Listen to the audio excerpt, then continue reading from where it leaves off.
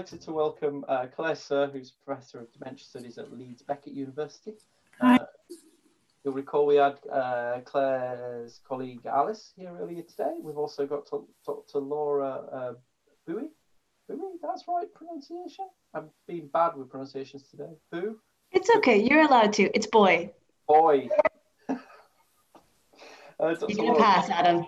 Is a research associate at the Population for Health Science Institute at Newcastle University, and Dr. Victoria Shepherd, who's a research associate from the Cardiff University. We've had a few from Cardiff today, a couple from, and not so many from Newcastle, I think, maybe. Oh no, we've got somebody later. We've got Fiona later today from Newcastle. One more.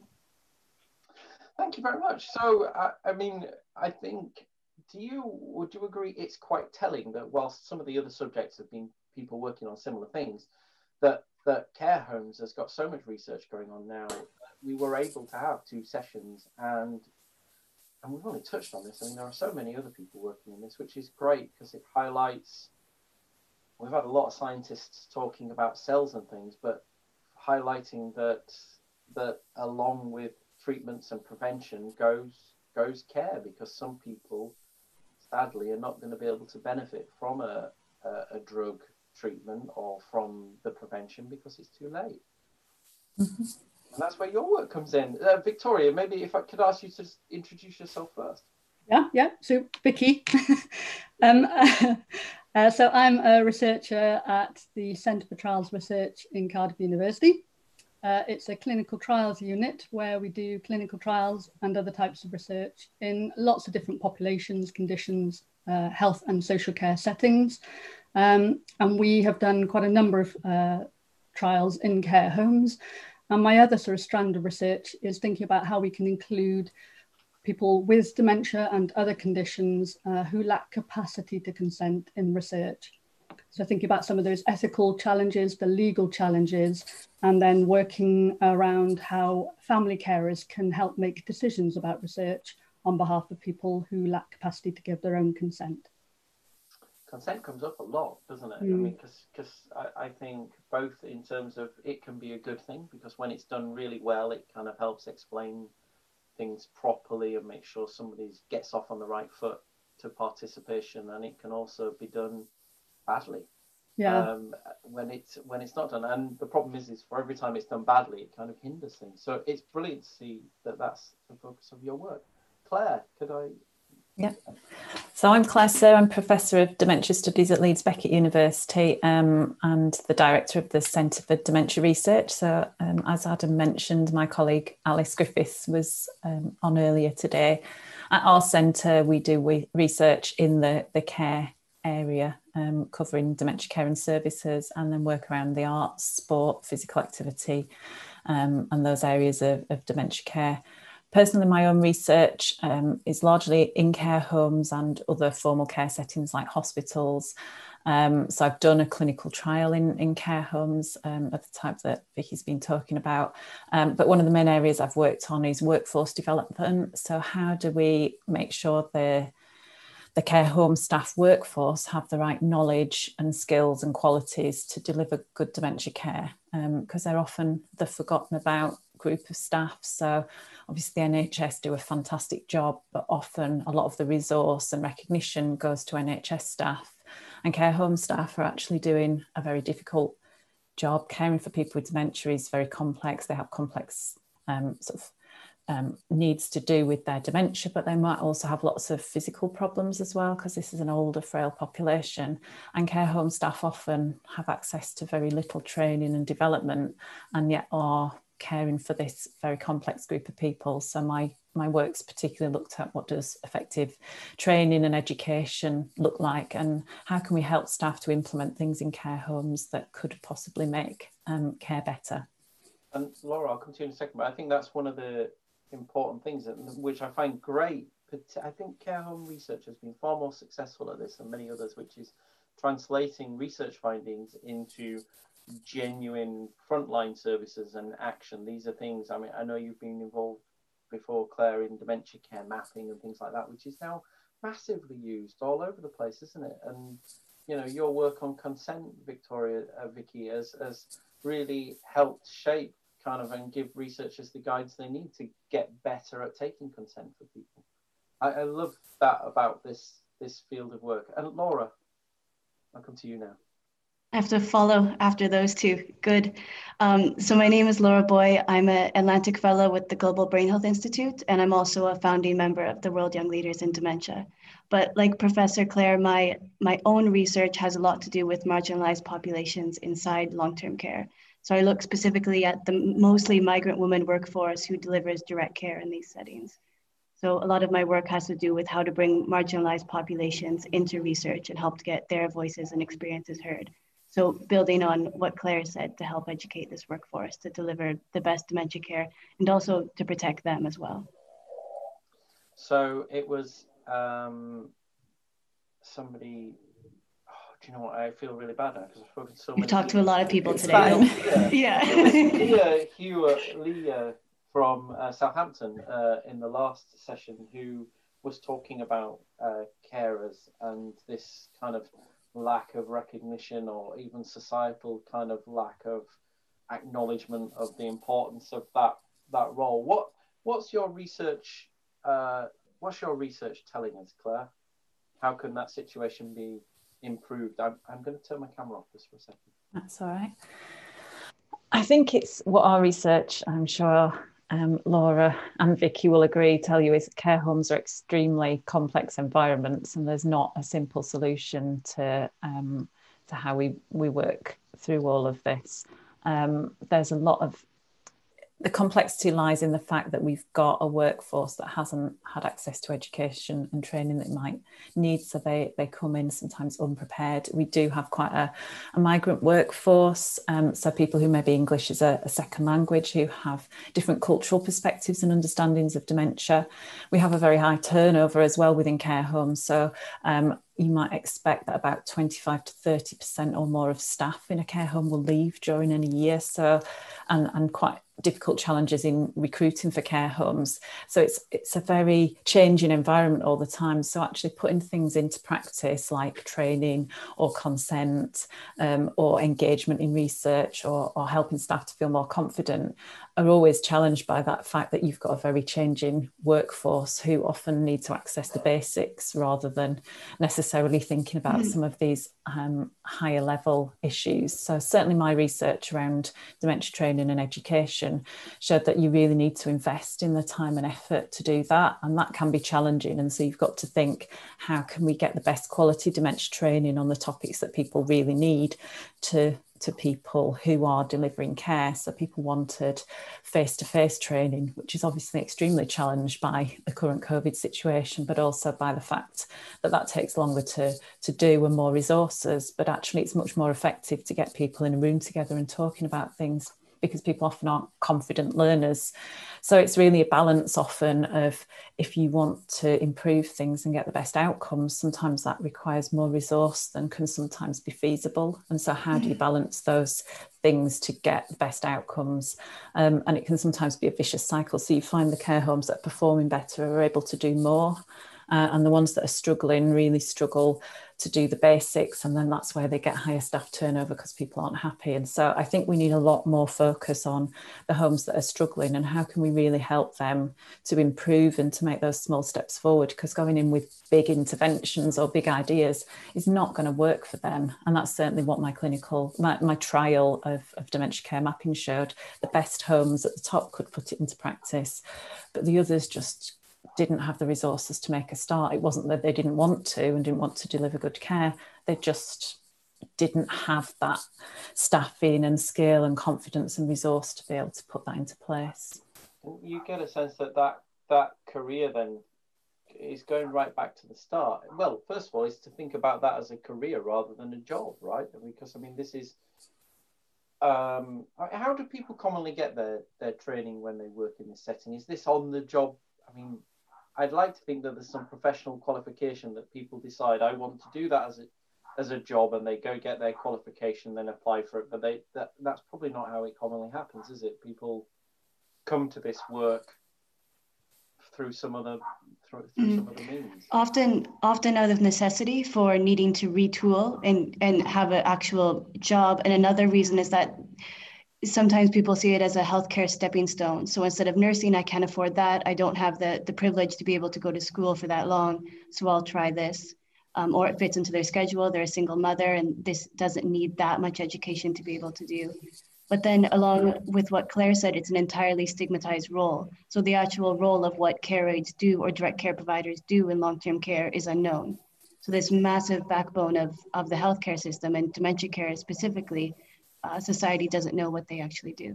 And a lot of, I guess, the larger care homes and the big corporate groups will fund staff to go through their, and I don't know, are they NVQs and things like that? These trainings. But I only know personally because I know that I know two people who previously worked at a nursery school who then went on to work in the local care home because the money was better. But I don't think that they, certainly when they went to that job, they weren't professionally trained carers. I guess their employers offered that as part of the job. But again, depends then on which company you go and work for. As to the quality. And what jobs are available locally. So care homes also have the problem that somebody might open a supermarket or something near to a care home and actually they pay more than the care home does, and so people move there instead. So you've got quite, as Laura said, if the people coming in who they don't necessarily have a qualification, as you're talking about, Adam, it's not a role where you have to have a formal qualification. It's a very mobile workforce, and so they will go into different roles depending on, it's seen as much easier and less stigmatized work to go and work in the local supermarket than it is to provide this very difficult and intimate care for people who are older and very frail. So it's, you really need to as well want to do that. And there are a lot of staff who are there in care work because it's actually their vocation and it's something they get there and they go, I just love this job.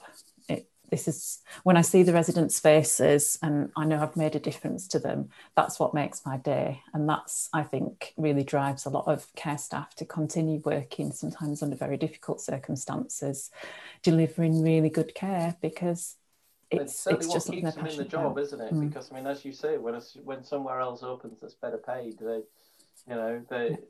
will do, it's certainly a qualification. Better paid and also physically could be less demanding, and also the trauma that care aides see or direct care providers see in long-term care can definitely lead to real serious mental health repercussions. So it all depends on the situation of the individual. So your research identified kind of ways to not only to what those individuals need to do when they're doing their day job to make their care better, but also kind of what might persuade them to consider this vocation and then stay with it. What do we need to change? Is that... It's not easy. Big question, Adam. It is. And I think it's different for different people, isn't it? I think there are lots of different groups that you might want to target. So there are, migrant workforce, but then there's also younger people who are coming out of school and college, and we want to attract them into seeing social care as a really good career choice and a valuable job to do. And I think we've got a big job to work within our schools and colleges to be selling that, as well as with our sort of more mature adult population, to see, if you're looking for a career change or looking for a job, that this is something that is a positive job to do. Getting a good salary to start with, making it paid enough that getting it well paid, and then of course that isn't necessarily going to attract the right people, but then of course doing the work to attract the people into that and thinking about until the government puts more money into social care, I think we're always going to be, money isn't the be all and end all and the final answer, and if you just throw loads of money at it, it's not going to suddenly change things, but it would certainly help. And I think the government is going to have to bite the bullet and decide how it's going to effectively fund social care, and successive governments have avoided that conversation because it's a difficult one. The money's got to come from somewhere. So do we charge more taxes to people? Do people have a private insurance like we do in other countries?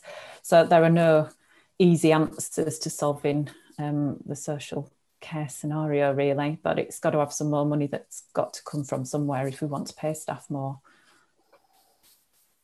Yeah, absolutely. Victoria, I'm going to come back to your work on consent. So I think one of the challenges with the some of the things Claire mentioned at the start, this changing workforce that changes quite a lot, and English isn't necessarily the first language of the staff, of the people working in care homes. How does that impact on the delivery of research studies in this environment, and taking consent from people and supporting studies to be delivered? Does that make it harder to work in that environment as well? Yeah, definitely. So care home staff play a key role in research in care homes, really, in terms of helping us as researchers to say whether the care home is suitable to take part in the study, to help us identify which of the care home residents are eligible to take part and suitable to take part in our research, and then introducing us as researchers, perhaps supporting residents to access the information about the study and helping that consent process as well. So think about how we assess capacity, but also how we can support residents to maximise their ability to give their own consent. And language, of course, plays a key role in that, really. So, but also their knowledge and their confidence. There's a lot of concerns around including more vulnerable residents in research, those sort of ethical concerns. So what we do find is that perhaps they're more likely to go to residents who have capacity, who perhaps have less medical healthcare problems, to involve them in research, rather than actually getting a representative group of care home residents who probably around 70% of them lack capacity to give their own consent, across all types of care homes. So care home staff play a key role in that, and informing, supporting, educating, training, but building relationships actually is the key part in that whole process. And from talking to some of the care homes that I've met many care homes, because obviously I've worked on setting up the Enrich program in the first place 10 years ago now, is making that case that the research you want to deliver brings some value to the care homes. Because I think, as we've just said, when care homes are places that are stressed, they've still got to make ends meet. They're looking at occupancy rates and staff changing and just trying to deliver, particularly at the moment while they're also trying to deliver care during COVID, and then somebody else comes along with a research idea and says, oh, by the way, could you ask all your staff to fill in this 10-page questionnaire for me? And they just, no. So designing, I think any researchers are listening, the studies that you take into care homes have to kind of have some tangible value that the care homes can see the usefulness of. Are care homes getting better at, are care homes coming forward and talking to you and saying, these are the things that we want more guidance on? So a couple of years ago, I did a research priority setting study with care home staff, going to them, engaging with them, and moving that from doing care homes where a place where we do research, that we do with care homes rather than in care homes. And their research priorities were around person-centred care, so a lot of Claire's work, and around how we can recruit and retain staff, so things Laura has already talked about as well. And so enabling them to see that they already are doing research, but also because they're experts in the care, they're the ones best placed to identify where more research is needed. And that felt like a real shift in terms of empowering them to take part in research. And they all said how much of a valuable experience that was, because they view care homes as very much the sort of Cinderella of the sort of care sector, if you like. And as care home staff, that people go to them and tell them what they should be doing better without saying, what do you think needs more research? So actually engaging them in that process felt very valuable. Yeah. And Laura, I mean, I asked this question to the group before as well, but coming to you, have you seen, is there a model elsewhere in the world that we can look to and say, hey, we should be trying to replicate that? I know there's an awful lot of aging care research in Australia. I work with Yunhee Jean, who works in Sydney, who works on aged care and facilities and things, and you get a sense that this is delivered, care homes are delivered differently in different places. The Netherlands always comes up, doesn't it, as being a model for, I've heard that as being a model. Have you come across any that you think are good we should look at? I think this question should be batted back to Victoria and Claire, but I will answer it, and it's part of the reason. Because I'm Canadian? No. Is the I know. system in Canada better?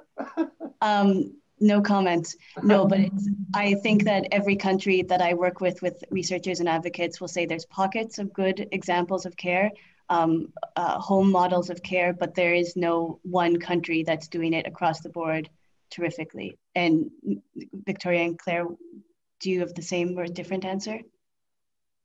Yeah, I mean, for me, it's about the people in the care home. So, you know, you could say we're doing this model or that model, but actually, if you've not got the right care home manager leading it, and if there's an organisation support for that, and then the right staff who can work with that manager, it doesn't matter what model you say you're doing or putting into place. It's those people that are really important, and getting the right people, and particularly the right care home manager and that leadership in the home is the key thing. The key difference I've seen between different homes, and they are so important, and the job a care home manager does is incredible. And you know, they again, there's not necessarily, there are NVQ level qualifications, but they've got to be everything from a leader of people and a manager. They've got to manage the budgets, they've got to do assessments for residents coming in and deciding whether they can support particular residents. They've got to liaise with families, they've got to make sure they've got the right orders for toilet rolls and various, you know, it's like everything under the sun. And it's like dished up at 12:30.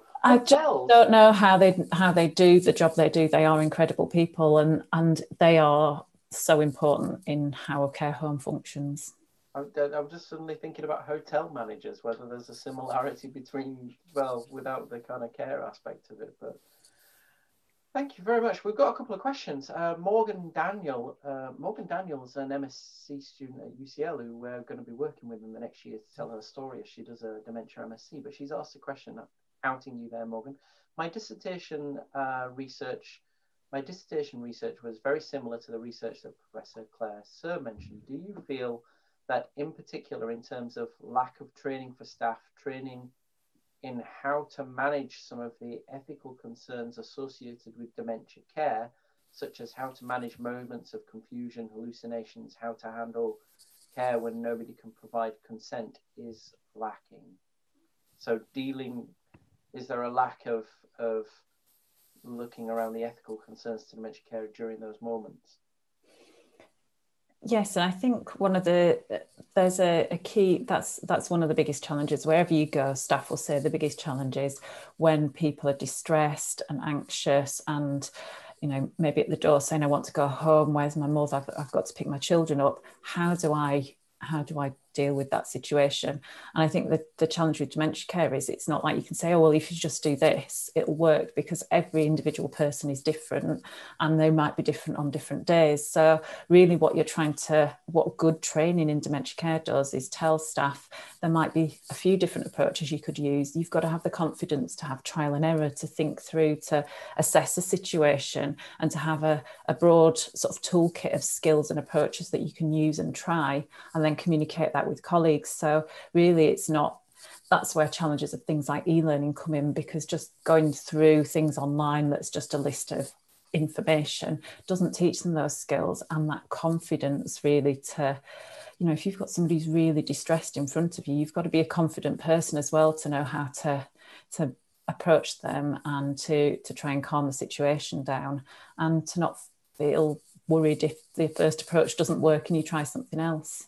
And keeping that compassion at the heart of that. I absolutely agree. I think you can, places that are amazing because they're driven by one passionate, caring individual that puts in all those hours, and they never keep their 9 to 5. They always work longer than they have to do because there aren't enough hours in the day. They're stepping up and filling in shifts as well when they need to, and they're present. I mean, they're there, they're doing all the jobs themselves as well, aren't they? It's difficult. There was one last question which Chris asked, so maybe anybody can take this with a quick answer. What's the best technology innovation you've seen in a care home, pandemic or otherwise? Have you got a quick technology innovation that you really like? Laura, Victoria? Unfortunately, technology and care homes don't often go hand in hand, do they? No, it does. It Put does. in reliable, speedy Wi-Fi in care homes. Exactly. Just get the Wi-Fi down. We'll work on the rest. Get the Wi-Fi in there will make a massive difference. I remember a study from Cambridge saying that care homes managers didn't even have computers. There'd be one computer somewhere in the building, I think. It's still the case, yeah. There's one computer that might be shared by the manager and an admin person, and the staff don't have access to that. So yeah, just things like iPads, I think, have made a massive difference to care homes because there's so much you can do around reminiscence, play music and lots of things. So I think quite basic technologies can make a big difference. We don't need to be all singing and all dancing. I think COVID has also seen a rise in the number of iPads being used in care homes. So maybe there's an opportunity there as well to... We need Jeff Bezos and Apple to get together. Let's give everybody an Amazon Alexa and get some decent Wi-Fi in care homes, for goodness sake. Thank you very much, everybody, for joining. Thank you, Victoria Shepherds, Professor Klesser, and Dr. Laura Boy. You got there in the end. You did good. You did good. Well done, Adam. Bye, Claire. Thank you, Adam. Bye. Thank you. Well done, Adam. All for joining us. All three of our guests here today are all on Twitter as well. You can find all the details in the researchers section of our website. Please do go follow them on Twitter. And if you've got any questions, look up their work. They're all doing fantastic work in care homes as well. And have all published lots of stuff that you can read and will find it interesting. Thank you very much, all three of you. Thanks. Bye. Thanks. Bye-bye.